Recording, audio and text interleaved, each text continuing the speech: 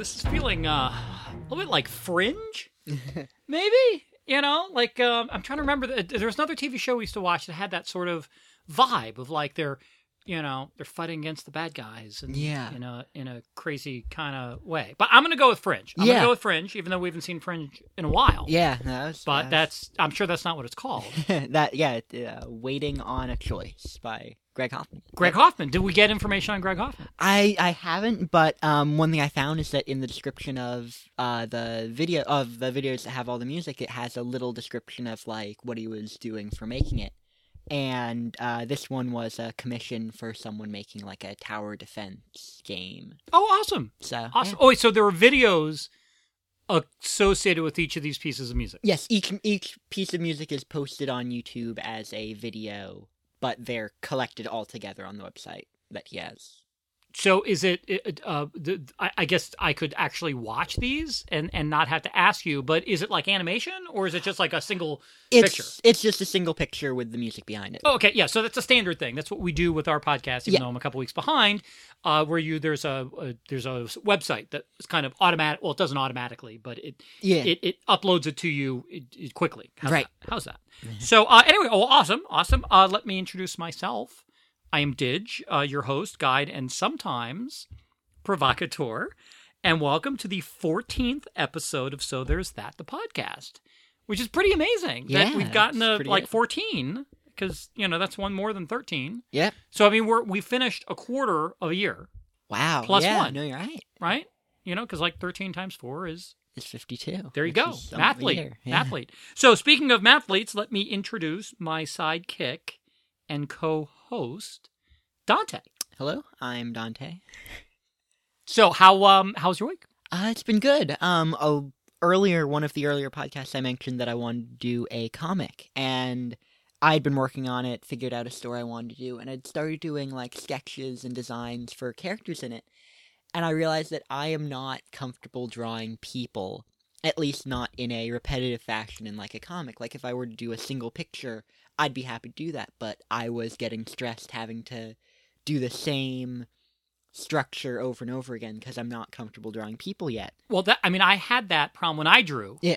When I drew, I certain pictures I would drew looked really good, but I could never replicate them. Right. And I think there's a Peanuts comic strip where Charlie Brown, one of the characters, maybe it's Linus, draws this person. And the teacher, I guess it's not the teacher because the teachers go, wah, wah, wah, wah, wah, wah. Yeah. But someone goes, oh my God, I bet it was Linus drew it, and probably it was Charlie Brown. Okay. Who commented on and said, wow, this is a really good picture. It's fascinating because you drew the character with his arms behind his back as if he's contemplative. And Linus or whoever goes, no, it's just because I can't draw hands. Yeah. So anyway, yes, I know, like drawing people, that's hard. Yeah. Absolutely. No, it's like, so I thought of ways to get around this because I still wanted to do the comic over the summer. So I thought to things that I knew how to draw. I contemplated doing ponies because I that's what started me with art. I've been drawing ponies for a while, but I didn't want to do like a fan comic. I want this to be like my own personal thing. So I went even farther back to one of the first things that I used to draw, which was ants and other insects, bugs, and arachnids and stuff. And I'm sorry, I know everyone accuses me of jumping in and doing this, but I like to provide a little bit of background on this stuff. Dante, when you were very young, were fascinated by insects and bugs. Yes. And so we used to get you all these different guidebooks and books about arachnids and about ants and about all these different things. So this is really cool. I mean, in fact, we used to get you, Michael, your brother, is not as into insects as you are. Right. And I remember one time we got you a tarantula, a snap-together tarantula, and we had to make you promise not to freak your brother out by like hiding it on his bed or something, because you like tarantulas and you like scorpions and you like all these different creepy crawly things that I don't. So it is neat to see you delve back into something that you were really into in your childhood.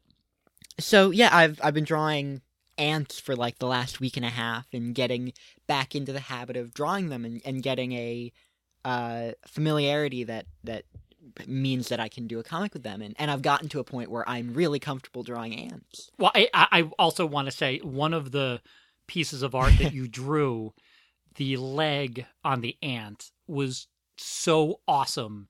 It was a sketchy style, but there was a quiet confidence that you knew what the leg looked like, and this is how you drew it. It was almost like a wire portrayal of the ant's leg. And I know it's such a minor point, but it was drawn with such authority. And this is something that I've been fascinated by with artists, is that and I'm probably completely wrong about this, but when you're starting out, you sort of have a lot of lines. Yeah. And you draw and you draw and you draw, and somewhere in there is kind of the line that you want. And the better you get, and the more experienced you get, your sketches become worthy of being drawings. Yeah. And there are less lines used to express visually what you're trying to do. Right. And I looked at it and I was like, wow, that is the sort of sketches I see in art books. Like, that is someone who, again, it's about the confidence of saying, like, hey, here's what I'm doing. Because I think anyone who draws or has tried to draw knows that the slower you draw, sort of the worse the picture is. Yeah. And you sort of, and it's not necessarily the fastest you go, but there is that. But so again, that was so awesome to me. Are you sharing these sketches and these things like that anywhere online? I've posted a bunch of them up on my Tumblr, but I don't remember which ones I have and which ones I haven't. It's sort of been a spur of the moment, I want to put this up. And what's your Tumblr? That is arkenations.tumblr.com, so that's ARKENATIONS.tumblr.com. Right, and Tumblr doesn't have E's, right? Right, yeah, it loses the E, so yeah. But no, I've been doing that for the comic, and I'm having sort of the reverse problem of, instead of having like the story and stuff figured out and not knowing what to do for the art, I have the art figured out and I'm still trying to figure out the story. I have the basic works figured out, but I have to work a fair amount more to figure out what exactly I'm doing. Is the working of the story because it's now using ants, or is the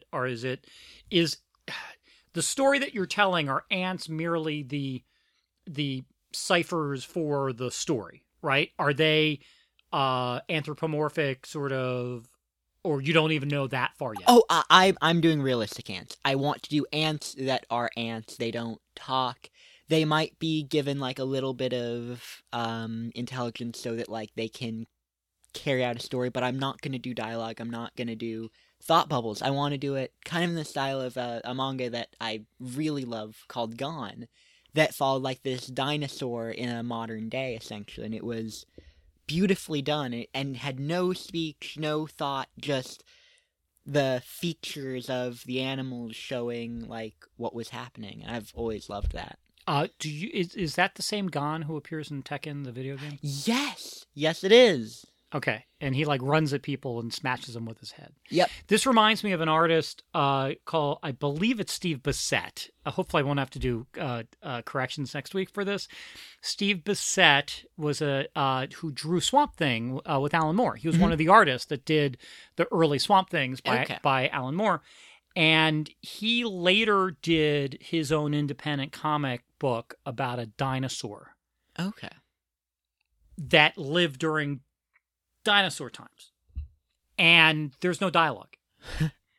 And I am blanking on the name of that. I will have to dig that up for next time and find that for you. Yeah. Tyrant. I want to call it Tyrant. Okay. I could be wrong, but I'm going to say Tyrant now, and we'll correct next time. Anyone who's read this, please, drop us a note. Let us know what you think. But it was a black and white comic. And I read a couple issues. It was very interesting. It was very interesting, same sort of thing. So maybe I will try to dig that up for you. I don't think, I could have sworn I had a couple issues of it, but I haven't stumbled across any as I've been sort of reboxing things. But if I do, that's the same sort of concept, which is neat. It's hard. Yeah. It's really hard to do. But that's very cool. Yeah. Very cool. So that's what my week was, and yeah. Well, I started on another work project, awesome. which I am enjoying immensely. And that's probably as far as I will get into it, other than I'm having a good time working with a really neat group of folks, heading up to New York this upcoming week for a series of meetings on stuff. I guess we watched Friday night, I think. Thursday night? Friday night? Friday night. Friday night, we watched The Third Man. Yes. So, again, as our weeks are dwindling with you, I am trying to squeeze in your movie knowledge, your movie history, your movie knowledge base that I've been trying to give you as you've grown up. Right. And The Third Man is one of the films I've always wanted to show you. And I finally tracked down the Criterion Collection version of it, which is a very clean version. Oh, yeah. The Third Man is based, it's a script by Graham Greene, who was a famous writer of like spy type fiction in the 40s and 50s. And this is one of his strongest works. And it's directed by Carol Reed and stars Joseph Cotten, who was in Citizen Kane. Yeah. And Latitude Zero. And stars Orson Welles as Harry Lime. And I have so been looking forward to watching this. But after we watched Citizen Kane, and you're like, well, it's good, but meh. You start to get worried that maybe these movies aren't going to hold up. And so we watched Third Man. What'd you think? Oh, it was great. There's this thing with black and white movies that like there's a certain like disconnection because of how everything's in color, but with this, like, I was completely enthralled through it. Yeah, it does feel very, very modern. Yeah. It has Bernard Lee in it, who's M in many of the Bond movies. Yeah. He's in that. And just a spectacular film shot in deep focus, which is one of my favorite sort of looks of older black and white films that Orson Welles used. Carol Reed was definitely influenced by Orson Welles' work. There's some debate as to whether Orson Welles directed it to a certain extent, but as far as I can tell, that's not really true, but it was definitely influenced by the work that he had done. The version we had Peter Bogdanovich, who was a director and a friend and fan of Orson Welles, and he talked about how it pulled from The Stranger, which was a Orson Welles film, right? With Edward G. Robinson, and Lady from Shanghai with Rita Hayworth, who Orson Welles was married to at the time. But it's that same sort of wonderful film noir, wonderful, a lot of up camera angles, a lot of long shots, a lot of deep focus, and Orson Welles is magnificent in it. I love the dialogue because you have Joseph Cotten, who's in Vienna, and he's received a letter from a friend of his offering him a job. He's a pulp writer of Westerns. And when he arrives there, he discovers that his friend is dead and was killed in a car accident. Yeah. And that there were two people who moved the body, and they shared his friend's final words with him and instructions for taking care of him. And then he finds out that there was, in fact, a third man who was there with the body. Hence the name of the movie, The Third Man. Extraordinarily well done. I don't want to go any deeper than that because there's some neat plot points in it. Oh, yeah. If you have never seen it, highly recommended. Yes. This may be my favorite Orson Welles sort of performance. And Joseph Cotten, playing an American in Vienna, doesn't speak German. So he's constantly asking people, wait, what'd they say? It's a neat device. It's something that Alfred Hitchcock did as well, where you're suddenly thrown into a new world and the protagonist is you. Yeah. And is playing the part of you in the movie, asking all the questions and slowly trying to put the puzzle together. Yeah. So I guess the other thing we did, which was why we didn't watch more movies, was we went to Otakon, which is an anime convention. Oh, yeah. Something that I have been taking the kids to since 1999. Yep. I think actually 98 may have been the first year because there was an anime convention that we heard about, and we took both of you. You were very young. Yeah. And that was where Michael got he was a big fan of Pokemon, and I was working crazy hours, and so I kept coming home, and he kept saying, gotta catch them all, and I couldn't understand what he was talking about, and your mom would be like, no, it's this TV show, and I don't remember what it's called, but like he watches it all the time, and there's these little tiny monsters, and then you have to catch all the monsters, and I'm like, okay, this doesn't make any sense, and it's like, oh yeah, I think it's called Pocket Monsters, or something like that. And so we went to this convention, and it was on Sunday, and they let us in for free. I think it was Katsucon, which is the other big anime convention in the DC, Baltimore, DC area, and they let us in on Sunday because we had the baby carriage, the side by side with the two of you on it, and we went by a table, and Michael hops out of the stroller. And points at it and goes, "Gotta catch them all, gotta catch them all." And I'm like, "What the hell is going on here?" And it was Pikachu. Yeah. And in fact, I bought a Pikachu shirt, which I'm wearing right now. This is neat because it's a shirt I always wanted to try to wear, but I never felt comfortable as a guy wearing it. So now as, a transgender woman, I get to kind of wear whatever I want, which is really cool. So I bought this Pikachu t-shirt, which is yellow. And so when I'm looking at it, I'm like, okay, well, I want size small. They don't have a woman's tee. It's just a regular thing. So I'm going to get a size small. And it's Pikachu's face. Yes. Right? So it's like his two eyes and his little red cheeks. And so when I pick it up, I'm looking at it and I'm like, so have they strategically placed these eyes or cheeks such that they end up becoming like pasties for my chest, which is not the look I'm going for. I just want, and it has a tail on the back. Yeah. It's like it has a Pikachu, which is a electric mouse, has a little Pikachu tail on the back, kind of drawn on. So I was very excited, and I put it, and I'm happy to say it's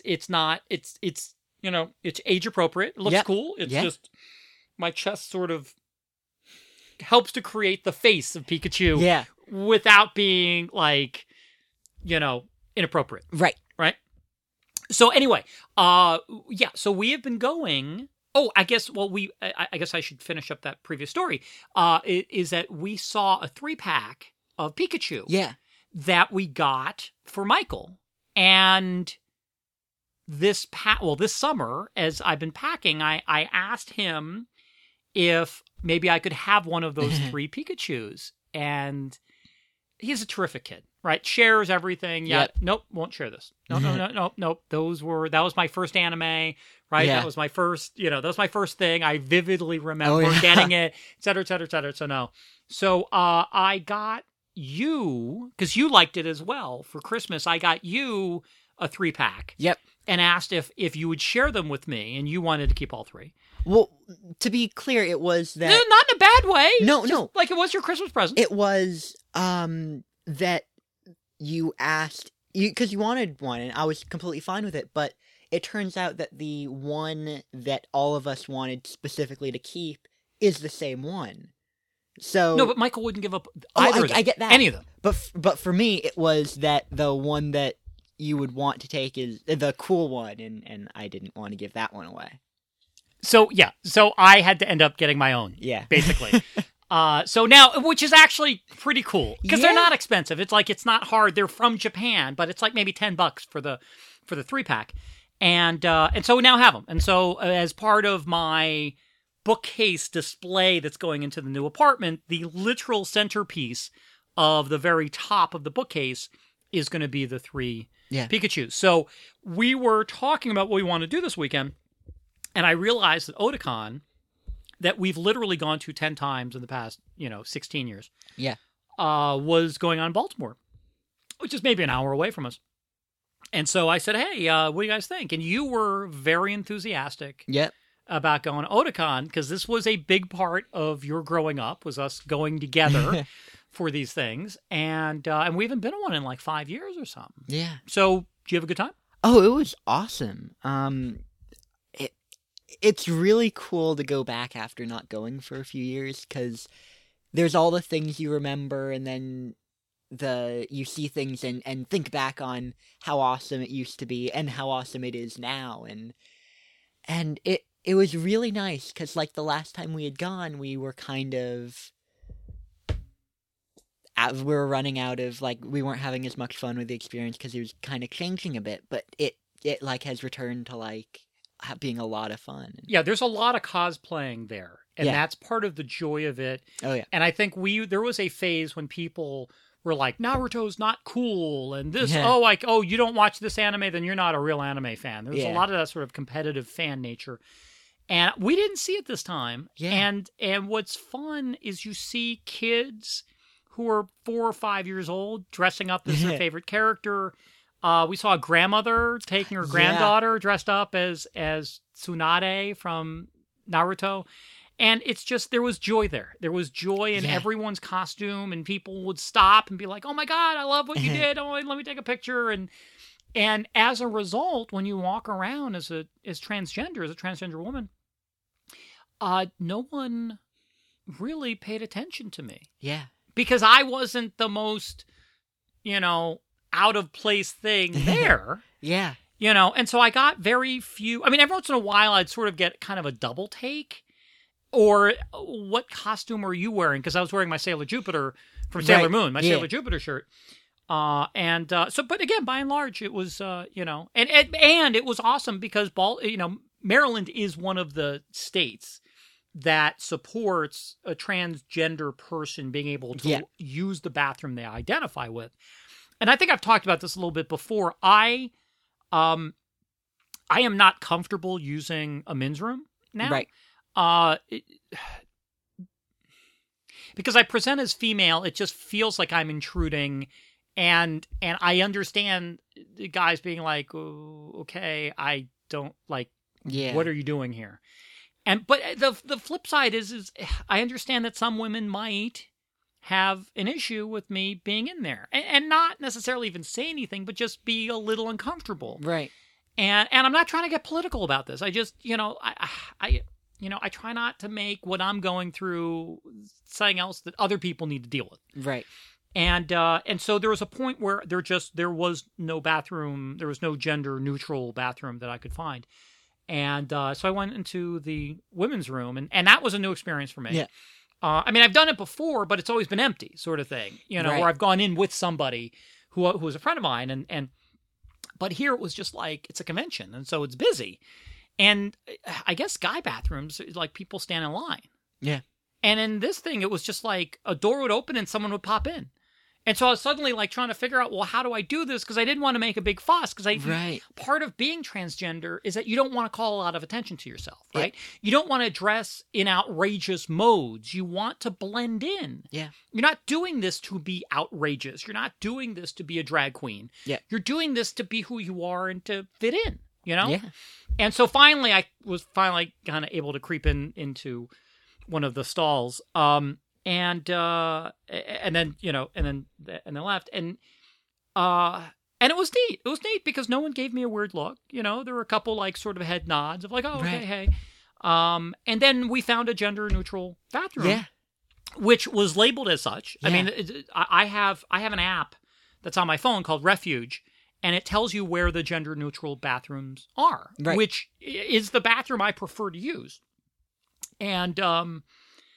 And so it was great because I used it, over the course of the day because I drink a lot of coffee. Yeah.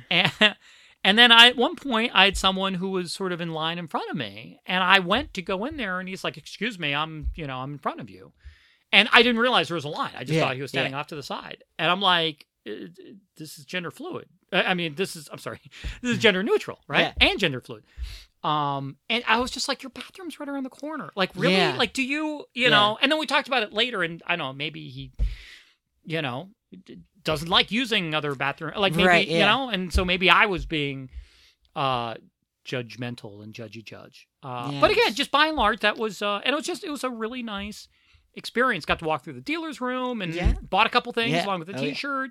Latitude Zero with Joseph Cotten, which is a Japanese kaiju film, I think. And Joseph Cotten, who's famous from Citizen Kane, Magnificent Ambersons, Third Man, very famous actor in like whatever it was, 1968, ended up in a Japanese kaiju monster movie. And I've never seen it. He has like white hair and stuff near the end of his career sort of thing. Don't know what ended up happening. If it was like, oh, I'm going to do a trip to Japan and I'll do a movie that no one will ever see. And won't that be neat? Or if it was just kind of like that was the end of his career. So yeah, that was fun. That was really cool. That was fun. Oh, and you got something. You got the little figure. I got you a little figure. Oh, yeah. Shoot. Yeah, no, we got, because we used to go for Naruto specifically. and we kind of had our characters that like we individually liked. So for me, it was Zetsu, who is like this half plant thing, and with like a Venus flytrap head, which is so cool. It's hard to describe it. Look it up. No, Venus flytrap head. I think I just did it. But it's not exactly... It's weird. No, I didn't say it exactly. It wasn't like a dude with a Venus flytrap for a head. It was like a Venus flytrap with his head in the middle. Yeah. And your mom made a really cool costume for you to cosplay one year. Yeah. But so yeah, Zetsu is like my thing and has been like my username for most websites that I used to use. And your email, which we're not going to share. Right, we don't want a Bernie Burns type situation here. Right? Yep. And so we saw it was a really cute figure of Zetsu. It was like a chibi. Yeah. Which is a Japanese deformed. And it's cute. So I went and got that.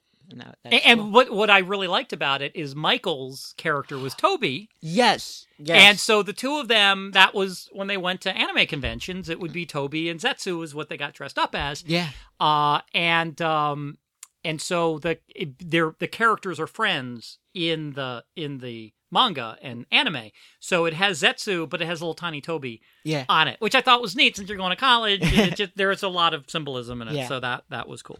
So yeah, that was I guess that was our week. That was our week and our weekend. So let me I jump into corrections and clarifications, and I don't think we had any corrections last week, right? Or was that the week before? It was the week before. We had a few last week. Okay, so that's another mistake I just made. So I have a couple, and the first is clarification. So I was talking about eating dinner at the macaroni place, right, on St. Mark's. And that there was a rat that ran underneath the chair. And I just want to clarify, having re-listened to this again and realized that I know what happened, but other people don't. We were, in fact, seated outside. Yes. Okay? I'm not trashing a restaurant saying that there were rats inside. Right. I'm saying that there were rats outside in New York, had nothing to do with the restaurant. Yeah. But that's just kind of what happens in New York is you see rats cruising around every once in a while. And, in fact, when I used to work in New York like 5 years ago, I was on Christie, which is like near the Bowery. And there was a swarm of rats because I like worked until like 2 a.m. and I was walking back to an apartment that I was staying at. And there was a swarm of rats saw me and they just sort of ran across the street right in front of me. Wow. And so again, wearing boots, not a big deal. Yeah. But one of them started to get sort of trampled on. So he jumped and he caught onto a steel door, like a grate sort of thing, like a fence door. And the door swung. And so it was like, it had like 3 rats like doing their Errol Flynn thing. So anyway, so yes. So outdoor rats, not like a disgusting sort of restaurant. The other thing, and this is really embarrassing. I said we ran into Sean Wallace from Princess Bride. Mm-hmm. It's Wallace Sean.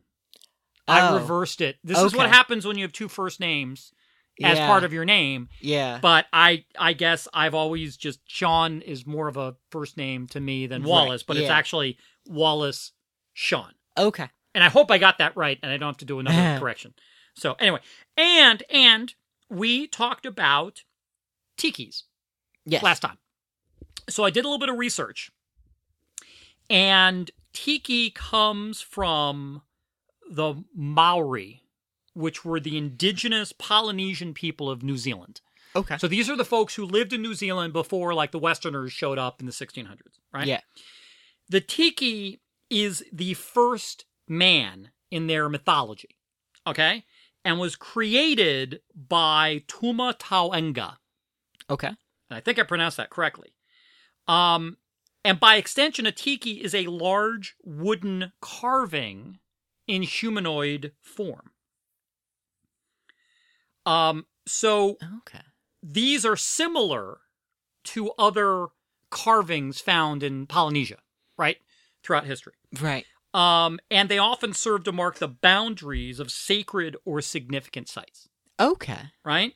So, as we usually do in the West, we made cups out of them and drink alcohol from their hollowed out skulls and or bodies, right? Yep. Because that's what we do. Yeah. We take other people's religion, better known as mythology, right, defined as by Joseph Campbell, and use it as a pretense to get drunk. Yeah. So I don't know if this is offensive. Right. I don't know if tiki bards are actually offensive or not. Yeah.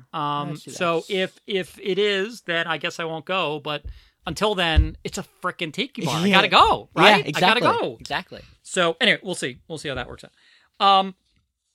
Moving on to updates. I'm not gonna get into invited guests because again, for the next 4 or 5 weeks, I'm a little bit in limbo here between downtown Gaithersburg and Manhattan, and I'm just not in a situation really to be able to take on a guest. I'm juggling a lot of stuff, moving, packing, right, trying to get you ready. You're spending time with your mom, doing another trip, right? You're going to Gen Con this week, right? And so it's just trying to figure out when to do the podcast, what movies we're going to watch, all these different things. I just, we may have one special guest before we wrap for the summer, but then we're also looking at the prospect of you starting school. Yep. And I don't want this podcast to intrude upon your collegiate experience. Right. So we are probably going to take Dante's probably going to take a sabbatical from the podcast, and then I need to figure out sort of how we continue this, because I enjoy doing it, and I want to continue doing it, and maybe I'll do a series of guest co-hosts. Right, yeah. Fill in Dante's, right? Yeah. So substitute Dante's, maybe that, I don't know. And we'll see how that goes. So I'm not going to worry about that for a little bit. We also got delayed with doing YouTube videos, right? Yeah, so we were going to do the open phase Waldorf chicken salad sandwich this weekend, and we didn't get to it. And I also want to do a Bloody Mary. Definitely want it, because that's like my new drink. That's like my new drink. In fact, when we were at Otakon, we decided to grab dinner. And there's a pub, like an ale house across the street from the convention center that we go to every year. Yeah. That we've been there. And I got a Bloody Mary there, which was quite good. But I felt kind of bad. They completely screwed up our order. Oh yeah. They completely screwed up our order. We ordered appetizers, had a long conversation with the server about which appetizer we wanted to get. Yep. And I checked her ticket. Her ticket was correct. So they send out our entrees first. So you guys had burgers. Yep. I had I had a crab corn quesadilla. Yep. Which was quite good. And so the burgers and the quesadilla come out first. Yep. And I look at the person who's it's not the waitress. It's like the person who brings food out. Yep. And I said, "Excuse me, where are our appetizers?" And he's like, "I just bring food out. I don't know, man." Yep. So he leaves.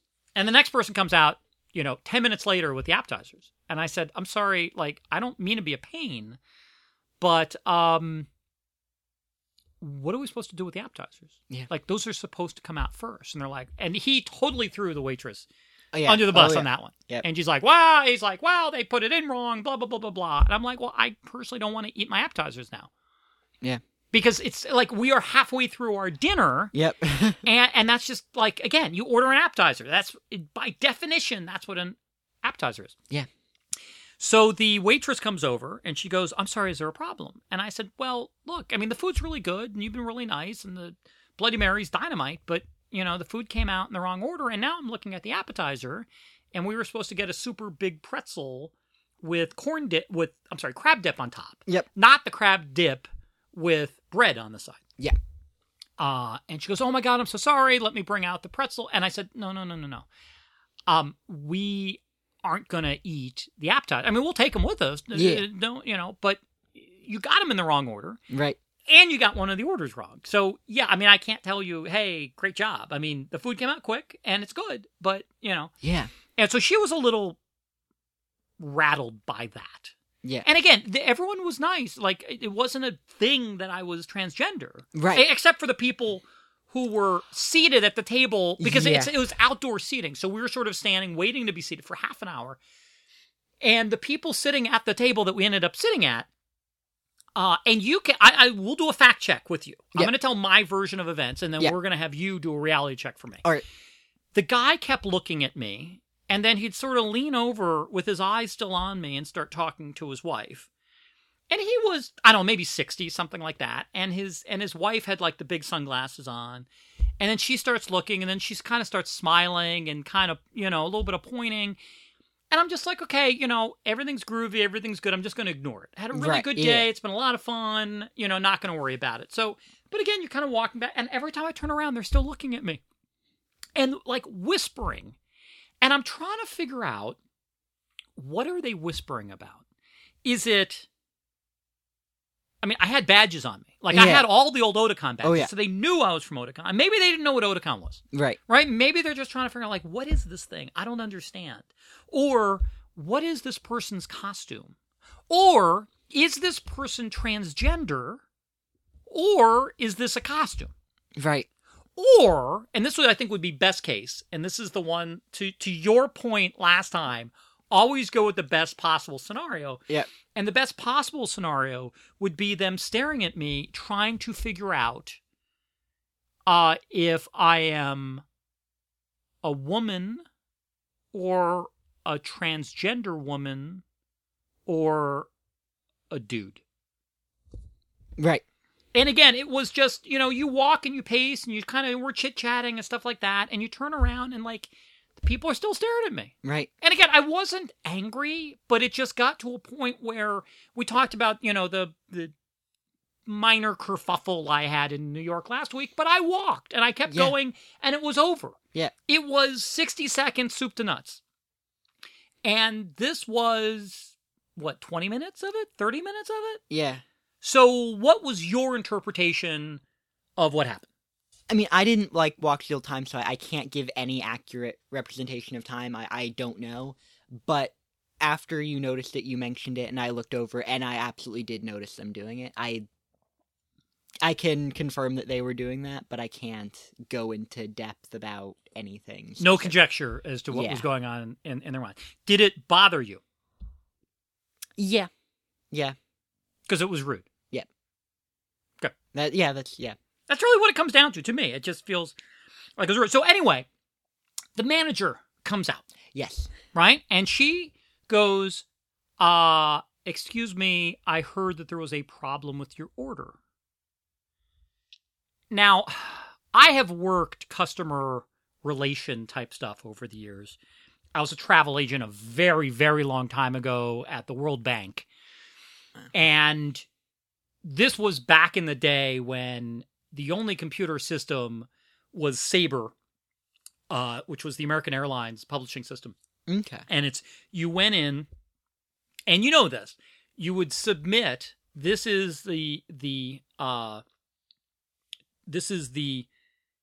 trip that I want my passenger to go on. I want them to go on this flight because I've searched through the computer, and you say that you have availability. So you would send NN, need, and then it would come back with, I think, HK, which was holding confirmed, right? And we had a woman there who, Annette, I think was her name, and she used to deal with complaints. And she was the most positive, groovy person I have ever met in my life. And one day I went up to her, I said, how do you do this? Because every single day, your job is to have people complain to you about how much we suck. And you are so upbeat, and every single person leaves happy. What do you do? And she goes, well, you start by making yourself happy. And then after a while, you are. You have a smile on your face all the time. And when a person comes in, you acknowledge that there is an error. Right. They want to be heard. They want to hear that someone agrees with them. They don't have to argue and say, yes, you did this. No, you did this. Okay. They want to be heard. They have been wronged through no fault of their own. And they want someone to acknowledge that. Yeah. Number one. Yep. Apologize and fix it. Yep. And so she would, every time someone would come in with a problem, she'd go, I'm so sorry that you had a problem. Not debating whether there was a problem. Let's sit down. Let me see what I can do to fix this for you. Yep. Would you like a piece of chocolate? Brilliant. Yep. Brilliant, right? So the manager comes over and she goes, I heard that there's a problem. And I said, well, look, it's not a big deal. The food's really good, but appetizers came out afterwards and the appetizer was wrong and blah, blah, blah, blah, blah. And she goes, oh my God, I'm so sorry. And so she's like, okay, what we're going to do is we're going to take it off of your bill. And I'm like, look, it's not a big deal. I just, you know. And so she's like, no. And then she stops and she looks at me and she goes, you have the most beautiful blue eyes. I am so sorry, but I just had to say your eyes are, wow, they're gorgeous. And, oh my God, how do you get to, a trans woman's heart is like compliment her eyes, right? Yep. So, so after that, we were good. Yeah, we were good. So I actually ended up leaving a really nice tip because I wanted them to know that, like, look, I've worked bars, I've worked restaurants, and I know that it's not always their fault. Yeah. And there's only so much you can do. So, it ended up being a very nice experience. And so when we left after I'd paid, I went up to the front desk to thank the manager. And she was talking to someone else, and then someone kind of pointed at me, and she's like, oh, and I said, look, I just wanted, and I reached forward to her with my hand, to, almost to kind of touch her on her arm and say, thank you so much for taking care of this. And I was going to joke, thanks for complimenting me on my eyes. And she leans forward, she grabs my hand, I guess sort of the way women do. It was really wild. And she's like, oh, no problem, take care, have a great day. And it was a neat moment. It was a neat little thing. And I get these little moments now that I've never had in my life. Right. Where people are treating me differently.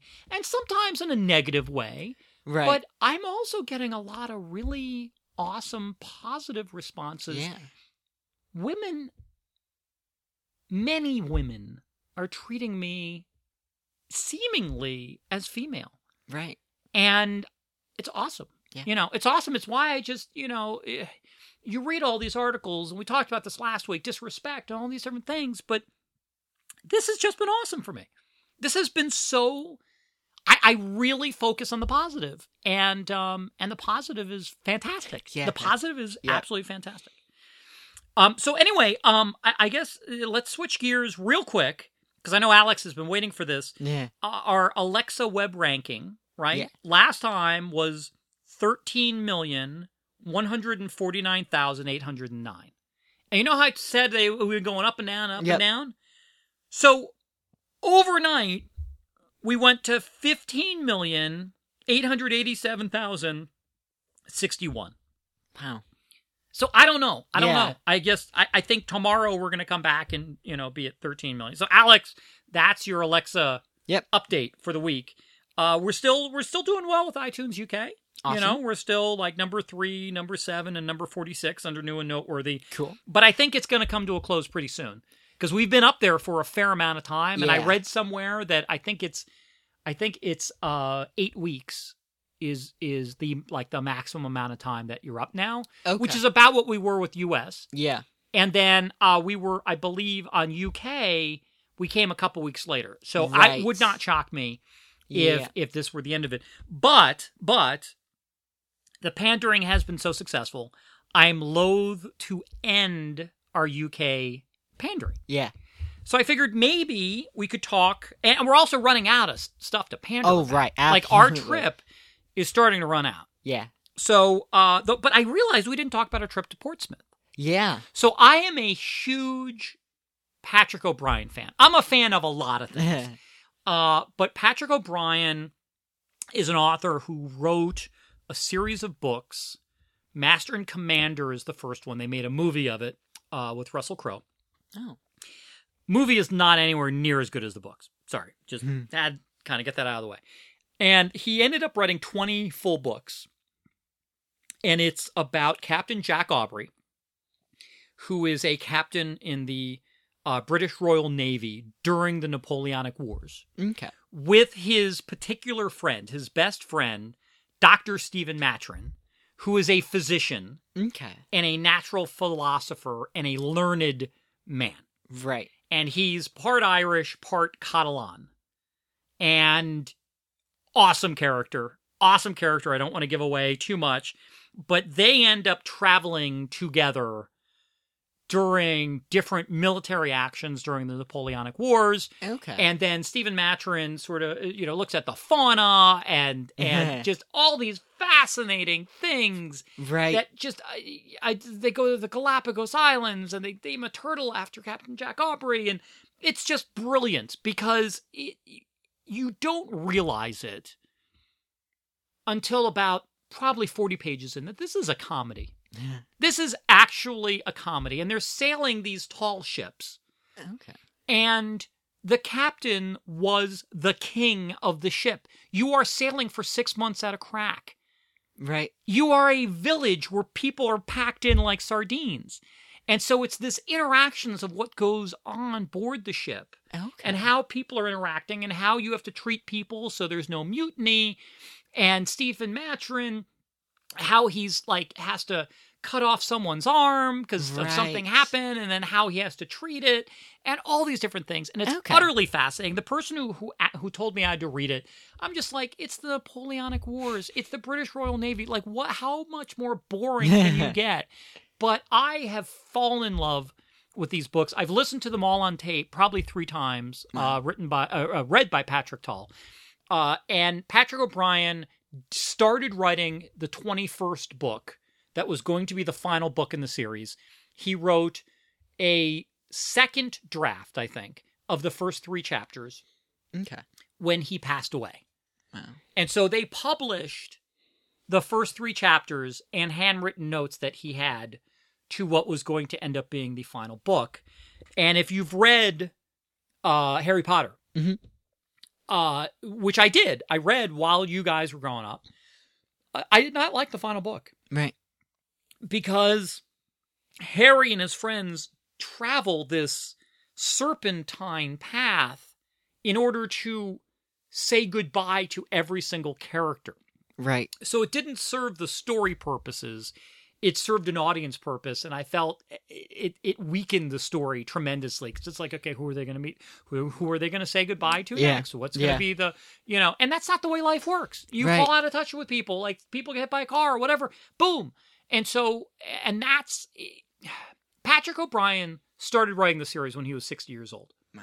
So it's a very grown-up view of the world. And it's these characters who are like in their 20s, but it's such a grown-up view of how things work in life and how sudden things change. And Jack is a brilliant sea captain. Put him on land, he's a complete idiot. And the reverse is true for Stephen Maturin. Put him on land, he is brilliant, so well-read, so astute. Stick him on a ship, and he can't figure out the port from starboard, or in this case, starboard from larboard. Right. Anyway, there's a very long way of saying I had to go to Portsmouth to see the HMS Victory. Yeah. Why? Because the HMS Victory was the flagship of Admiral Nelson, who was the head of the British fleet, and was the admiral at the Battle of Trafalgar in 1805. Right. Which was the giant battle, sea battle, naval battle between the British and the French, and the combined forces of the French and the Spanish, the Spanish, and it was this unbelievable battle, this unbelievable sea battle, like probably the greatest battle ever known to history. Wow. And it is in fact the term or the phrase "England expects that every man will do his duty" comes from the signals, the flag signals that Nelson sent or had sent across to all of his ships prior to the battle starting. And what is utterly fascinating, and actually, let me just read a couple things about this. This comes from the Wikipedia page. The battle was the most decisive naval victory of the war, being the Napoleonic Wars. 27 British ships of the line, led by Admiral Lord Nelson, aboard HMS Victory, defeated 33 French and Spanish ships of the line. Ships of the line were the large ships, right? Not the smaller ones, the like the HMS Victory. Right. So this is like 60 guns, 50 guns, sort of thing, right? Jeez. And in the Atlantic off the southwest coast of Spain, just west of the Cape of Trafalgar, hence Battle of Trafalgar, right? The Franco-Spanish fleet lost 22 ships without a single British vessel being lost. Oh, my goodness. Right? The British victory confirmed the naval supremacy that Britain had established during the 18th century and was achieved in part through Nelson's departure from the prevailing naval tactical orthodoxy, which involved engaging an enemy fleet in a single line of battle parallel to the enemy to facilitate signaling in battle and disengagement and to maximize fields of fire and target areas. Nelson instead divided his smaller force into 2 columns, directed perpendicularly against the larger enemy fleet with decisive results. Okay? Wow. Now, this is what is utterly, utterly fascinating, and very few admirals or generals get this. His greatest naval victory, right? At the end of this, Nelson was shot by a French musketeer and died shortly after, becoming one of Britain's greatest war heroes. Wow. So we went aboard the HMS Victory, which I was beside myself because, I mean, again, I absolutely love these books, and it is the actual HMS Victory. And they show you the gun ports, not cannons. In the British Royal Navy, they were called guns. And they showed grape shot, which was like tiny cannonballs that spread out. Yep. And when you fired those on a deck, you killed scores of people. Right. And then they had the stuff to kind of cut the rigging, right? And then the actual 12-pound shot that went through that would sink ships, right? Yeah. And that was, and then we went on deck. They actually show where Nelson fell. Yeah. Where Nelson fell. So I was in heaven. I was in absolute heaven. There was a lot of other cool stuff, but to me, it was the HMS Victory. And I bought a chunk of the HMS Victory because they've been refurbishing it. Yep. So they pulled out the original wood, and I bought a hunk of it that shows where they had bored through a hole in it to keep the ship together. So that's something that I'm also going to take to New York. So what was your thought of the trip to Portsmouth? Yeah, no, it was really cool. It was absolutely like a trip for you because it was something you really wanted to do. But it was really cool to see it because, like, I don't know that history very well. So to see it through a museum was really cool. But what I specifically was captivated by is all the paintings of the battles. Because they have these gorgeous paintings, some of which are like the covers for the for the books. And they're amazingly done, and like, I don't tend to expect to see amazing art at, like, not an art museum. So, to go to a history museum and see all of that, like, the history was cool, but, like, whenever I would get bored, I would see these amazing paintings I could just stare at for not an hour, but, like... Right. No, it was cool. It was cool because I wasn't expecting to see the painted covers from like, the paperbacks, and I expected them to be bigger.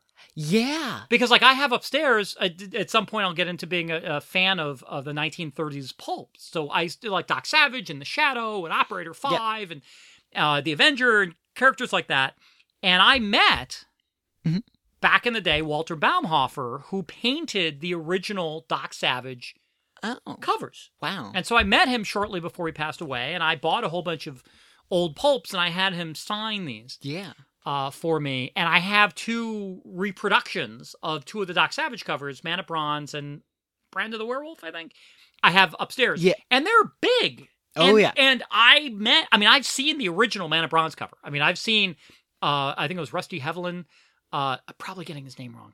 His last name. His first name was Rusty. But every PulpCon I went to, he would always have the original Man of Bronze painting. And it was big. I mean, it was like the size we have upstairs. Yeah. So it's like a full-size poster type size thing. Yeah. And so seeing the paintings for the Patrick O'Brian stuff being a little bit smaller kind of threw me off. Right. And they're kind of hidden around the corner. They're like, you know, you're kind of walking and there's a column, like a squared column, and suddenly you turn and there's 2 more original, covers from Patrick O'Brian, which are gorgeous. I mean, absolutely gorgeous stuff. So yes. And in fact, I took you guys to see the HMS Surprise from the film, because I think we talked a couple weeks ago about the trip we did to California, where we drove down the the Pacific Coast Highway. Yep. And we were driving, and I was working. That's what happened. I was working in San Diego for the reality series that I did way back in the day, and my plane was late. And so I arrived at like 2 a.m, and I think the shuttle that was supposed to take me to the hotel wasn't running anymore, and there were only so many cabs left. So like there was 4 of us would just jam into a cab and pay whatever. And I'm sitting there and I'm like wedged against the side, cranky, tired, et cetera, et cetera. And I look out the window of the cab and I see a tall ship. And I'm like, that looks like the HMS Surprise, which is Captain Jack Aubrey's favorite ship. Yeah. And the ship that is in the movie. Yeah. And I'm like, that's the HMS Surprise. What the hell? And I'm like, oh my God, that's the HMS Surprise. So I had to look it up. Yeah. And I found out that it was originally the Rose, and it was refurbished to turn into the HMS Surprise. And I took you guys, remember? And we got pictures with the guy who was in the movie. Yeah. So huge fan. It was awesome to see it. So that was amazing to me. Seeing such this British hero, right? In fact, the column, the Nelson Trafalgar Square, is a tribute to the battle. Yeah, and there is the Nelson column in the middle, which is for Admiral Nelson, which we climb. Not the column, but the base. Yeah, Everyone climbs up on the base. Yeah. It's where they have all the lions. Yep, and it's gorgeous thing. And with the Doctor Who connection, right? Yeah, Dalek Invasion of Earth, a William Hartnell episode. The Daleks spray painted one of the things off to the side of the Nelson Memorial with their little language thing. Wow. And the guy who worked on it actually spray painted it. And one of the police officers came over to like holler at him, and he's like, "Oh no, it'll come right off, not a problem." And it didn't come right off, so he had to like scrub it for like 2 hours until it was completely clean. Goodness. And then there's also is it the 50th anniversary? With Matt Smith, he's hanging off, and they drag the TARDIS, and the TARDIS is comes down over the column. Right. Shoot. Yeah. So whichever episode that is. And I'm sure many of you are probably asking yourselves now, why is this person going on and on about this? But also, did Captain Jack Aubrey ever meet Lord Nelson? Right? Because fictional characters are always the person who, was the pivotal person in battle. This is why I love Patrick O'Brian. Because Jack Aubrey was at the Battle of the Nile, which was Nelson's first big victory over the French. And was knocked on the head and missed the entire battle. Yeah. And was not at Trafalgar. Was not at Trafalgar at all. However, Jack does tell a story of having met Admiral Nelson twice. Wow. Right? And the first time was that they were eating. So he was like a lieutenant or whatever, and so he got to eat with the captain at the captain's table. Okay. And very famously, Nelson said to Jack, "May I trouble you for the salt?" Which he always enjoyed telling other people. And then he was explaining, I don't know if it was the same meal or if it was a different meal, and he was explaining to one of the young ladies there about maneuvers, right? Mm-hmm. How you sail to get the weather gauge so that you gain a superior position against the enemy. Right. To which Nelson interrupted and said, "Never mind maneuvers, always go straight at them." And so that was his sort of battle cry. And it's neat. You have a character who has a hero. Yeah. Who always looks up to him and always defends him and always does. So anyway, that's my that's my pandering. Awesome. That's my pandering. So, cool. So I guess we now move on to the mailbag. The first letter is from Mike from Gaithersburg. Awesome. Who we ran into at Otakon. Yeah. Right? He was working one of the booths for Katsucon. Yeah. For Katsucon. Yeah. And he told me how lovely I looked. Yep. And referred to me as she, which is really cool. Oh, yeah. Which is very cool. Anyway, Mike says Wallace Shawn, not Sean Wallace. Yeah, I know, we already covered it. Man, beating a dead horse here. I think you're suffering from undiagnosed dyslexia, my friend. I actually am dyslexic, though. I guess, I should preface that with the way Eddie Izzard does, which is I'm partially dyslexic. Yeah. Because as soon as you find out someone else who's more dyslexic than you, it becomes very competitive. It becomes very competitive. So I do have dyslexia, but I think there are most other people's, their dyslexia is worse than mine. Right. So not trying to be competitive, right? Not trying to be the most dyslexic person. But it's funny. This is weird. I actually had not thought about it until just now. Eddie Izzard, dyslexic. Yeah. Caitlyn Jenner. Oh. Dyslexic. Wow. I haven't read the article, but apparently that was something that she was dealing with was in terms of like giving the speech, she was really nervous because she has dyslexia. Wow. Okay. So do I. Awesome. So, yeah. Yeah, awesome. Thank you. Thank you for that. Yeah, I love having dyslexia. Awesome. Helps me on Scrabble.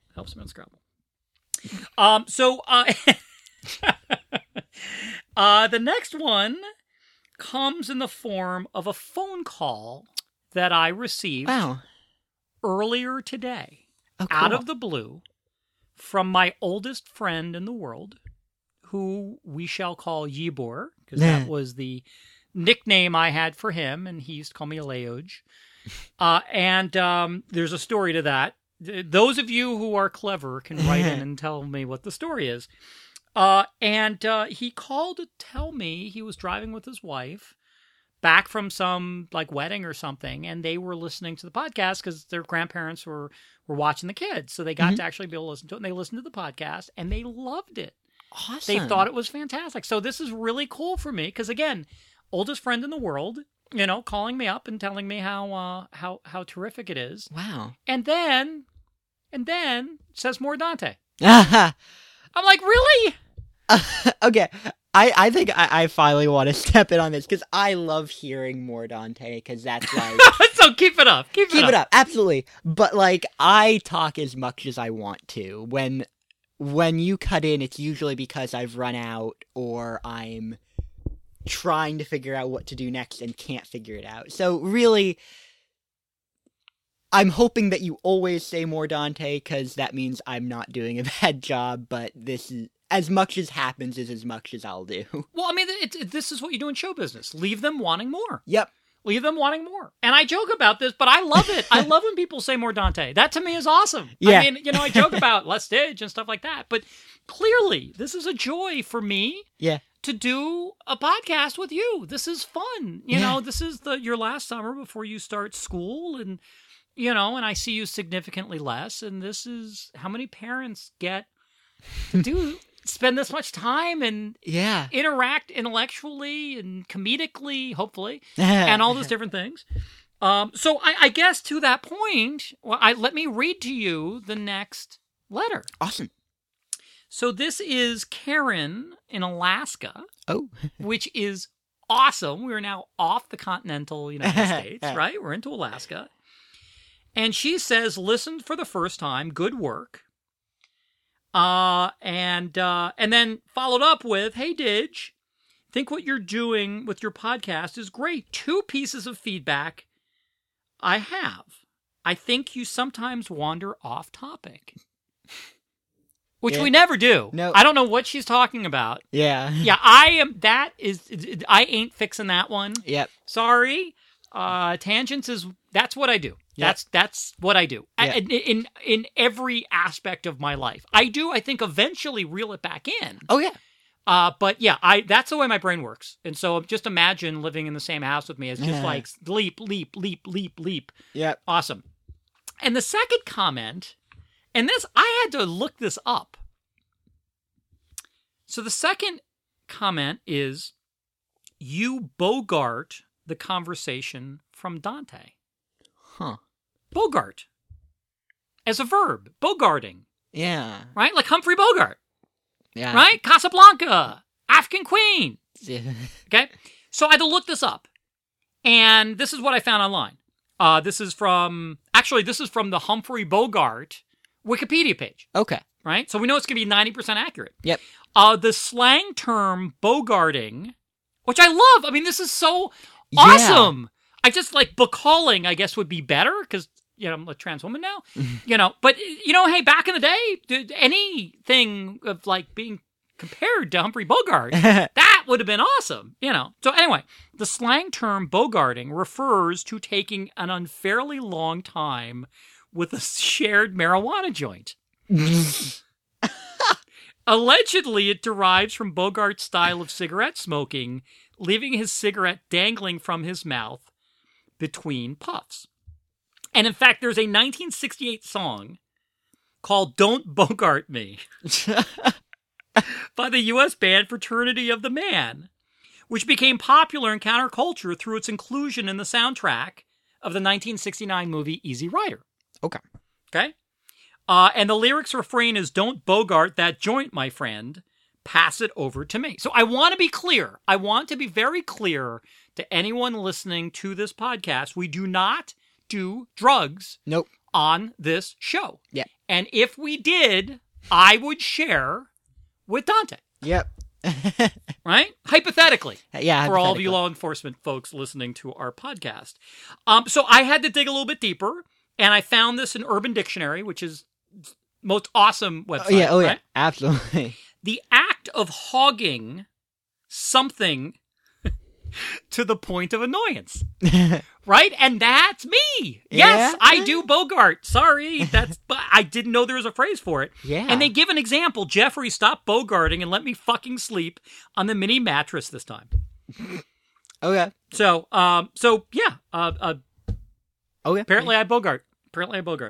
She continues, clearly you are the stronger speaker and bring more color to the podcast, and I'm not sure if you can coach Dante in expressing himself more. Anyone would have a hard time keeping up with you, given your extensive reading and quick mind. Thank you very much. Yeah. But that easy way you have of conversing is something I think he will learn. Awesome. No, I don't know if you could coach me. I don't know if I'd be like coachable by a parent? Yeah. Yeah. Well, okay, I will say you are so... We listen to these podcasts. Yep. Like, we do the podcast for 17 hours, yep. and then we try to cut them down to 2 hours. Yeah. Sort of that's our role. You're welcome, people. And so, we usually eat dinner. Yeah. Like, as soon as we're done, we're going to warm up food from Otakon, right? Yeah. The burgers and the quesadilla. And then we're going to listen to it. But it is such a joy listening to you. You are, to me, and I'm not biased in any way, shape, or form, but you come across as so intelligent, so well-spoken, and it has been a joy to see you grow over the course from our first test. Yeah. Podcast that we did where I was trying to get you to talk more, and I got to be honest, I was a little nervous. Yeah. I'm like, okay, so is this going to work? Because I don't know if we've ever talked about this, but you basically talked yourself onto the show. Yeah. I was talking to you about doing a podcast about being transgender and about my journey. Yep. And how I thought it would be neat to get a female co-host. Because there were different younger women who I knew in New York who I thought would be perfect for this sort of dialogue. And then I could ask dumb questions, and then we could sort of compare and contrast the experience of living as a guy and living as female and transgender, and I could share guy experiences and my current experiences, and a woman could share her experiences and how much I have to learn, and I could ask questions, and those were all the things. And I was explaining this to you because you listen to a lot of podcasts, and what did you say? I said, well, I'm gender fluid, so I'm a girl part of the time. Yes. And it's been great. So anyway, she goes on. Anyway, loving what you are doing. Here in Alaska, quite a few people who were different, located here, seeking peace, and we have a very strong LGBT community. When I go back home, I find it disheartening how many people I know who are hiding who they are due to a fear of social and family rejection. Thank you for being a role model. Keep up the great work. Awesome. Yeah. So thank you so much. That is so fantastic to hear. And this sort of leads into the topic du jour. Yeah. Which I'm sort of dubbing the strength to come out. Right. And because I was, again, there's so many things happen in a row, and you just sort of be like, okay, maybe someone's telling me something, right? So I was on Facebook, and I read someone had posted about Caitlyn Jenner, and usually the posts are positive. It's the group of friends, the 400 friends that someone has. Suddenly someone starts not being groovy, right? Yeah. And I'm sure we've all seen this on our Facebook feeds. And I don't know what to do. Like, I don't want to I don't want to defriend people or I don't want to jump into the fray because we all know that Facebook arguments are so positive and never end up, following the Godwin rule. Right? Yeah. And so this person said that they didn't think it was courageous for Caitlyn Jenner to come out now. It would have been if she had come out in the 80s. Right. And I remember reading the comment and being a little surprised that someone would say that. Yeah. And then I realized that while that was harsh, that is how I judge myself. I mean, I've talked about this before, that I don't feel courageous. I don't feel like I did something special. I just felt like I stopped being a coward. And to be clear, I am harder on myself than I am on anyone else on this planet. I expect a lot from myself, and I have serious issues when I fail to live up to my own standards of integrity and excellence. So this is not, I want to be clear. I only apply this to myself. Right. Not to anybody else, right? Yeah. I don't hold anyone else to the standard. So I'm not being critical of Caitlyn Jenner, but I read that and I said, wow, that is the view I have for myself because I'm a perfectionist. I have a type A personality. I don't believe in excuses. Yeah. It's put up or shut up. Yeah. Do it. Right? Yeah. Right? We were talking about this because someone was joking around at Otakon. Yeah. Doing the Shia LaBeouf thing. Yep. The motivational speaker thing he did of... I still haven't seen the original video because it's apparently like 30 minutes long, but he stood in front of a green screen, paced around, and did this long monologue of like, follow your dreams and just do it. And it became this meme. And I saw it on one of the various websites I was browsing. And all of a sudden, it was everywhere. Because it was a green screen. People could edit it into whatever they wanted. So, he clearly knew what he was doing when he did that it would spread like that. I don't know what goal he had in mind. Well, I actually, after we were... you've probably seen this or heard about this, where you see Shia LaBeouf kind of doing a Hulk Hogan and being like totally crazy, right? Yep. And going, do it. So after we got back, I actually started reading up about this, and there's a great Yahoo article that I found, which, and let me quote from this, a few of the paragraphs. There are two kinds of people in the world: those who have already seen the hilarious clip of actor Shia LaBeouf screaming, "Just do it!" furiously at the camera for 2 minutes, and those who will. The first time you see it, you can't help having some reaction. The guy is just losing it. He's like a Nike commercial delivered by Charles Manson. Throughout this rant, he's contorting himself. He doubles over. He plucks some invisible birdseed out of one palm. He keeps enclosing the space around his crotch. Overall, he behaves as though his distress over your inactivity is being compounded by severe intestinal distress. But it gets better. Much better. LaBeouf was filmed in front of a green screen. And you know what that means. Using video editing software, you can replace the green background with any video or photo you choose. Yeah. It took the internet only a few hours to start dropping LaBeouf into a variety of increasingly hilarious backgrounds. Star Wars, 2001 Space Odyssey, and the most awesome TED speech you've ever seen. As it turns out, he's not as clueless as he seems. He's actually performing. He was scripted and directed in this clip.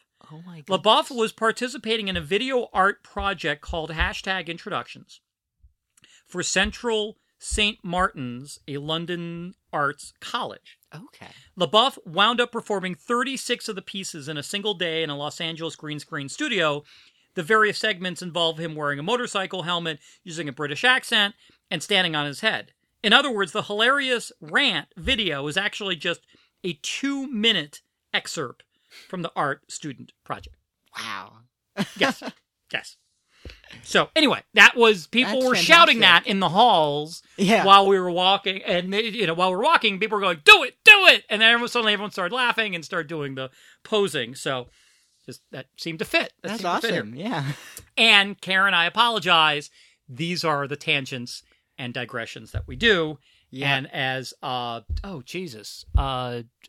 Peter David used to say, but I digress. Peter David was a comic book writer with Marvel. Probably still is. Okay.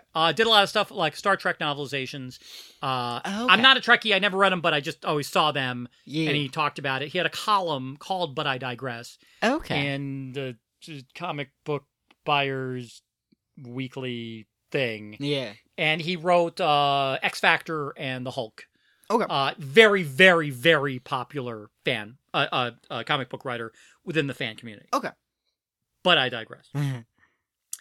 So anyway, I tend not to pick topics for this podcast, the topic du jour, until the end of the week. I don't have this laundry list. In the beginning I did of like how I came out to people, but now I just kind of wait to see after having listened to the podcast, see what the emails come in, see how people are responding, see what happens in my life. Yeah. But when events start to happen, I start to see a pattern, and I am a believer in synchronicity. Yep. So I got a note from somebody who knows some of the same people who I know. And this person said, your outward display of your true self got a lot of people talking and a couple of people plumb mad. I think your strength gives strength to others. And for those who would resent such change, what you have done is just bad. Bad. You frighten them because by your coming out, you teach others that rules can be bent and broken, and that empowers those they would wish to control. So I started thinking about my own coming out. Yeah. And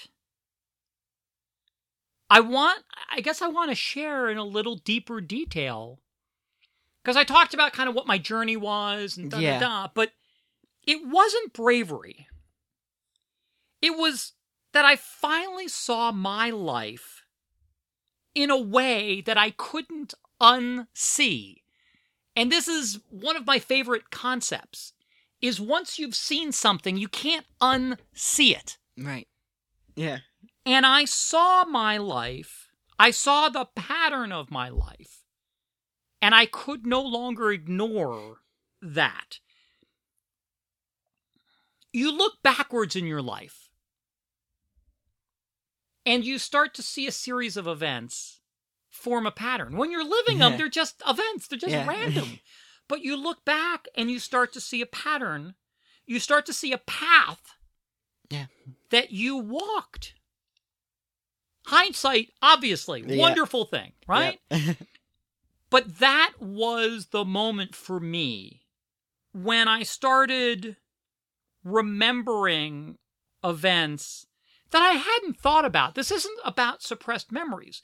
We have a lot of things we've done in our lives, and there's just things that you don't think about. Yeah. And all of a sudden, you have a flash memory, at least I do, of something, oh my God, I remember when I did this. And when I was young, I would sneak out of the house through my window after my parents had gone to sleep. Wow. And I would go out dressed as a girl. Wow. Again, not to meet anyone. I mean, because I don't even know how old I was, probably 12, something like that. And I just because I could go out and I could walk. Yeah. And you have to be so quiet. And you have to, and all these, I'm shocked I was never caught. Wow. Shocked I was never caught. And it was, again, it wasn't to be seen. It was to be something that I wasn't allowed to be. Watching Bewitched, which I think I've talked about in the past, and crinkling my nose so that I could change my body and no one would ever find out. So again, it's some people I've come out to and stuff you see on Facebook and, they talk about drag behavior, drag queen behavior, which to me is about putting on a show. It's about impersonation. It's about female impersonation. Right. It's about entertaining. It's about burlesque. It's about exaggeration. And that's never what it was for me. Right. And I mean, I remember when I first went to college and, started dating and in those freshman college year kind of dating things. And the girl that I was kind of sort of seeing for my birthday gave me a thing of nail polish. Wow. Because I was always fascinated by her nail polish. Yeah. And I don't think we ever painted my nails, but I always wanted to paint her nails and stuff like that. And I remember the first summer where I wasn't at home, where I went to Washington D.C. to do an internship, and I got a room at a fraternity, for dirt cheap. Yeah. And it was a singles, just me, and so there weren't a lot of people there, and I was able to shave my legs for the first time. Wow. And then there was a wig store that I actually, I rented out a different room for the final month of the summer that had a back entrance. And so it was my own place and I could go out. And I remember I went and it was the first time I ever got a wig. And it was just, or in college going for drives, and I used to tell people, oh, I'm going to go for a drive and, oh, I'm going to clear my mind. It's the cool thing. And right. It was actually, I had my little stash of clothes and I would drive to a hotel. Usually on a Sunday night or like when it wasn't busy. Yeah. And you'd sort of go to a hotel that didn't have a lot of people there and you kind of went to the wing, like the convention center wing of it, and you'd find a bathroom that wasn't closed, that no one was in. And then you could go in there and you could change, you could apply makeup and you could do all those different things. And then, you could walk around the parking lot or you could go for a drive. And I always went to parking garages that were like empty. Right. Late at night, no one had parked at a commuter parking lot sort of thing. And then I could just be me and I could just kind of sort of walk around. And so again, you look back at all these sort of things and you start to see that these random events actually created a path. Right? Yeah. And that you were actually on a journey the whole time. You didn't realize it. Wow. Right? And that those events and that journey got you to where you are now. Right? And so that was that moment where I suddenly went, wow, these weren't random events. This isn't a habit I'm going to quit. For me, it was 40 years of a very specific style of life that I was living. And once I saw it from that perspective, from a distance, I saw this line. Wow. And I couldn't deny that line anymore. And so it became very obvious to me where this path was going. It's something I've always told you guys. That that any two dots are a line. Yeah. But three dots that line up, that's a pattern. Yeah. And I had more than three dots in a row. So last week, I talked about Naruto. And this week I would like to talk about Vagabond, which is another manga that I love. I've tried to get you to read. I've been unsuccessful. Yeah. And it's a fictionalized account of the greatest Japanese swordsman of all time, Miyamoto Musashi. And it's based on a novel called Musashi. I think it's from like 1907.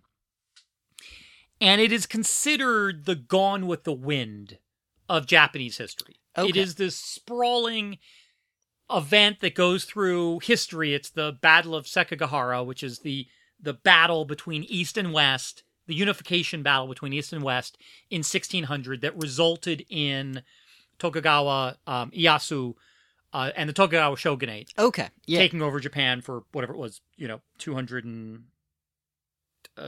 68 years, approximately. Japanese history minor in college. And it's a love story, and again, fictionalized. Right. But it's this wonderful account of Miyamoto Musashi starting as a kid, Takezo, who was the demon child, and there's an entire other part of this I'll talk about at some point, and becoming the swordsman, Miyamoto Musashi, and searching out all of the great swordsmen of the day. Right. And all of these wonderful actual historical figures. And again, if you ever get a chance to pick up Vagabond, highly recommend it. It was also, the original book was turned into what's called the Samurai Trilogy. Okay. That was done in the 50s with Toshiro Mifune, who's my favorite Japanese actor, right? So he's in Seven Samurai. He's in Yojimbo and Sanjuro and Rashomon and Throne of Blood and almost any Kurosawa film from like 1950 to 1965. The last one they collaborated on was, I think, Redbeard in like 65. And just, he was in Shogun. Just a phenomenal War in the Pacific with Lee Marvin, which is a crazy movie. But again, terrific actor. And he plays the most famous swordsman in Japanese history, Miyamoto Musashi, who never lost a duel. Wow. He was undefeated. And people probably know him, even who don't know anything about Japan, that he wrote a book called The Book of the Five Rings, which was a book on like strategy and tactics and philosophy that in the 1980s became very popular for American businessmen and Japanese businessmen as an approach to doing business. He also, I don't know if he actually knew, but there was a Buddhist monk whose name was Takuan Soho. And I hope I'm pronouncing it because, again, I have a lot of book knowledge. Yeah. And I don't necessarily know how his name was pronounced. But anyway, he was a major figure in Zen Buddhism. It's called the Rinzai school. Okay. And was very popular at the time. The peasants loved him. And he didn't let his fame go to his head. And so he would argue, he actually got banished by one of the shoguns because he fought for, what the peasants deserved and had this acerbic wit and incredible integrity. So he, in and of itself, is a very famous character in history. Yeah. And he wrote a treatise called The Unfettered Mind, which is still published to this day. So within the context of this story, the two of them know each other. And it is Takuan who sort of teaches Miyamoto Musashi how to look at life. Right. And what he's missing by constantly trying to defeat the next person and the next person and the next person. So this is a quote from the story of Takuan talking to Miyamoto Musashi after Miyamoto Musashi has been injured, badly injured, and is unable to leave. And so Takuan says, to be honest, there's so much that I don't really understand. What are we? Why are we born? Is there hope for us? How should we live? I don't know. In this dark chaos, we suffer and struggle and make mistakes. I too suffer from being self-centered. And Dante's now giving me a look. I have no idea why. Yep. The truth is, I recently heard a voice. And according to this voice, our paths, yours and mine, both of our pasts and our futures, have been completely preordained by the heavens. And because it is so, that's the reason we are so completely free. Huh. And I know this might not make sense. And I have pondered this because I reread things over and over and over again. And Vagabond comes out very slowly. There's like one new manga graphic novel comes out once a year. Wow. Which is like 9 chapters. Yeah. Like 120 pages. And so every time there's a new one, I have to reread I don't have to, but I do. I reread the entire series. In fact, Kinokuniya in New York City Yes. Which is the Japanese bookstore and manga store that we go to every time we go to New York. Yep. That we went to when we went to New York for 5 days. Yeah. Has the artist Yep. painted the characters on the wall in the second floor. So when you go up the escalators, you will see Miyamoto Musashi. Yeah. So anyway, I have pondered this over several years. And it always spoke to me in some way that I couldn't explain. Because I am a believer in free will. I am not a believer in preordained. Right. And then we were watching Doctor Who and watching some science programs about time. And so I think I can explain this with science. Okay. Okay? So bear with me. If you're not a Doctor Who fan, this probably isn't going to work for you. So bear with me. So if time is the fourth dimension, and this is science type stuff. But if time is a fourth dimension, and some being could look at our lives from that perspective, our life would be a timeline. Yeah. And our life would be complete. They don't look at it the way we live time. We live time a minute at a time, an hour at a time, a day at a time, progressively, only in one direction. So if you look at time from the fourth dimension, time is complete. Yeah. Right? In other words, from that perspective, all of the choices that we've ever made and will make in our lives have already been made. Yeah. We have already completed our journey. We have already walked our path. I talk about looking backwards and seeing these dots, that they are in fact a path. And I now understand what my path is going forward, or at least for the next however many months. Yeah. You know, and then you reset and you figure it out. So from that perspective, and with free will, this is the important part. We have already chosen our path in the future, looking at it from a different perspective, right? With science. Very important, with science. We have already lived our life. We have already made our choices. We have made our choices. And what I take from that perspective, and again, this has taken me years to sort of completely have all the tumblers sort of fall in place in my head. But that means enjoy your life. You've already made your decisions. Yeah. All the decisions you're going to make moving forward, you've already made. So stop worrying about making the wrong decision. Yeah. Because you don't get backsies, right? Yeah. When you make a decision, you've made a decision. You don't get to go back and make a different decision. This isn't a game of what if, right? Right. This is reality. This isn't fantasy. It's not fiction. It is, in fact, quite literally comic books. Because Marvel Comics put out, in the 70s, a comic book called What If? Yep. And they took, what if Spider-Man joined the Fantastic Four? Yeah. I think that was the first issue. Fantastic Five. Right? And you don't get to do that. Yeah. That's not how life works. So, and it's kind of funny. Let me quote Ben Grimm, a comic book character in a comic book from 1987. It was actually one of my favorite stories. It's Fantastic Four versus the X-Men by Chris Claremont. Okay. Everyone can just bear with me, okay? But anyway, Ben Grimm, who's the Thing, through a horrible accident, conducted an experiment conducted by his best friend, Reed Richards. He is deformed.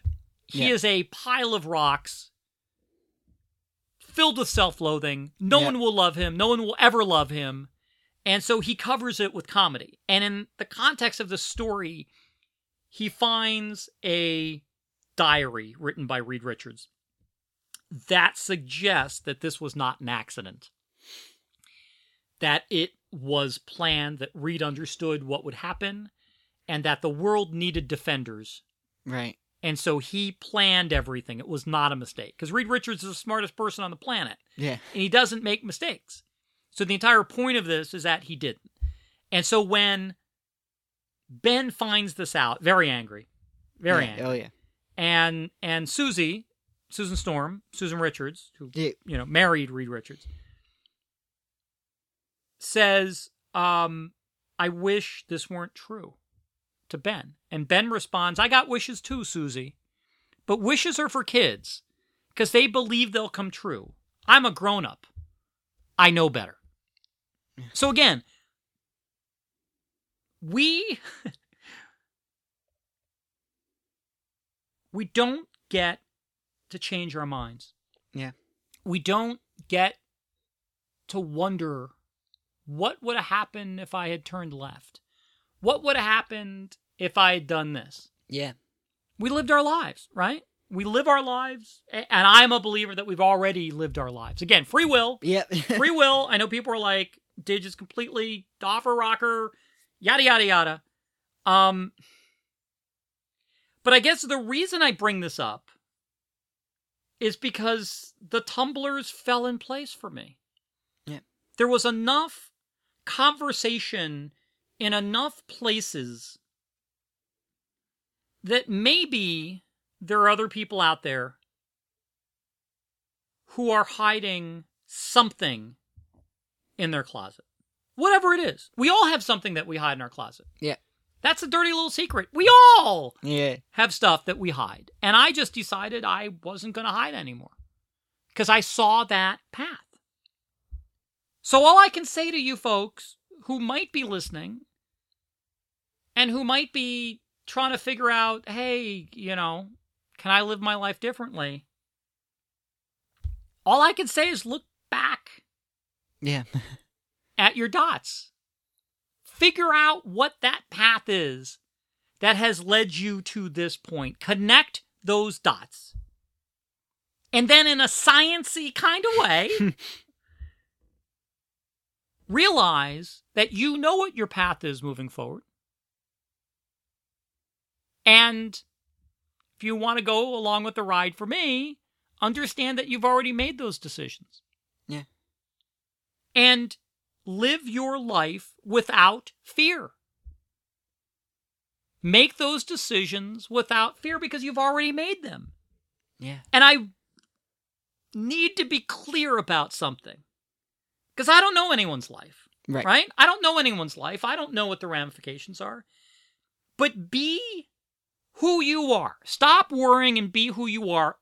If that's brave, closeted, indecisive, whatever that is who you are. Yeah. And be who you are. I'm not asking you to, I don't know what the ramifications are. I'm just an idiot with a podcast, right? Yep. But whatever you do, don't let the bastards bring you down. Yeah. Right? Be who you are. Just be who you are. And do it. Do it! Yeah. So that's enough pontificating for one podcast. Yep. We're going to go to wrap up. So check us out at adventuresintransgendering.com. Like us. Yeah. Like us everywhere. Like the individual posts. Like us on Facebook. We're facebook.com/typingmonket. Right? Yep. We got a YouTube channel. Typing Monket. Again, just throw all the stuff in search. Go to our website. Check us out. And look, hey, if you use iTunes and you haven't left a review, leave a review. Leave a 5-star review. Yeah. If you don't want to leave a 5-star review, then you don't have to leave anything. Yeah. Totally cool. But send us a note at dig@typingmonkeys.com. Honestly, love to hear from you. And if something I've said today triggers something and you need someone to talk to, reach out to me. And look, let me know. I don't want to I don't want this on the podcast. Right. Reach out to us. I was too afraid to back in the day. And, but again, it's worked out. It works out. We live our lives moving forward, not backwards. Yeah. And enjoy life. That's all I can say. So with that, I guess I promised to stop pontificating, and I failed. But at least I didn't go off on a tangent. Right? Yeah. That's a good thing. So with that, we're going to play you out with Waiting on a Choice by Greg Hoffman.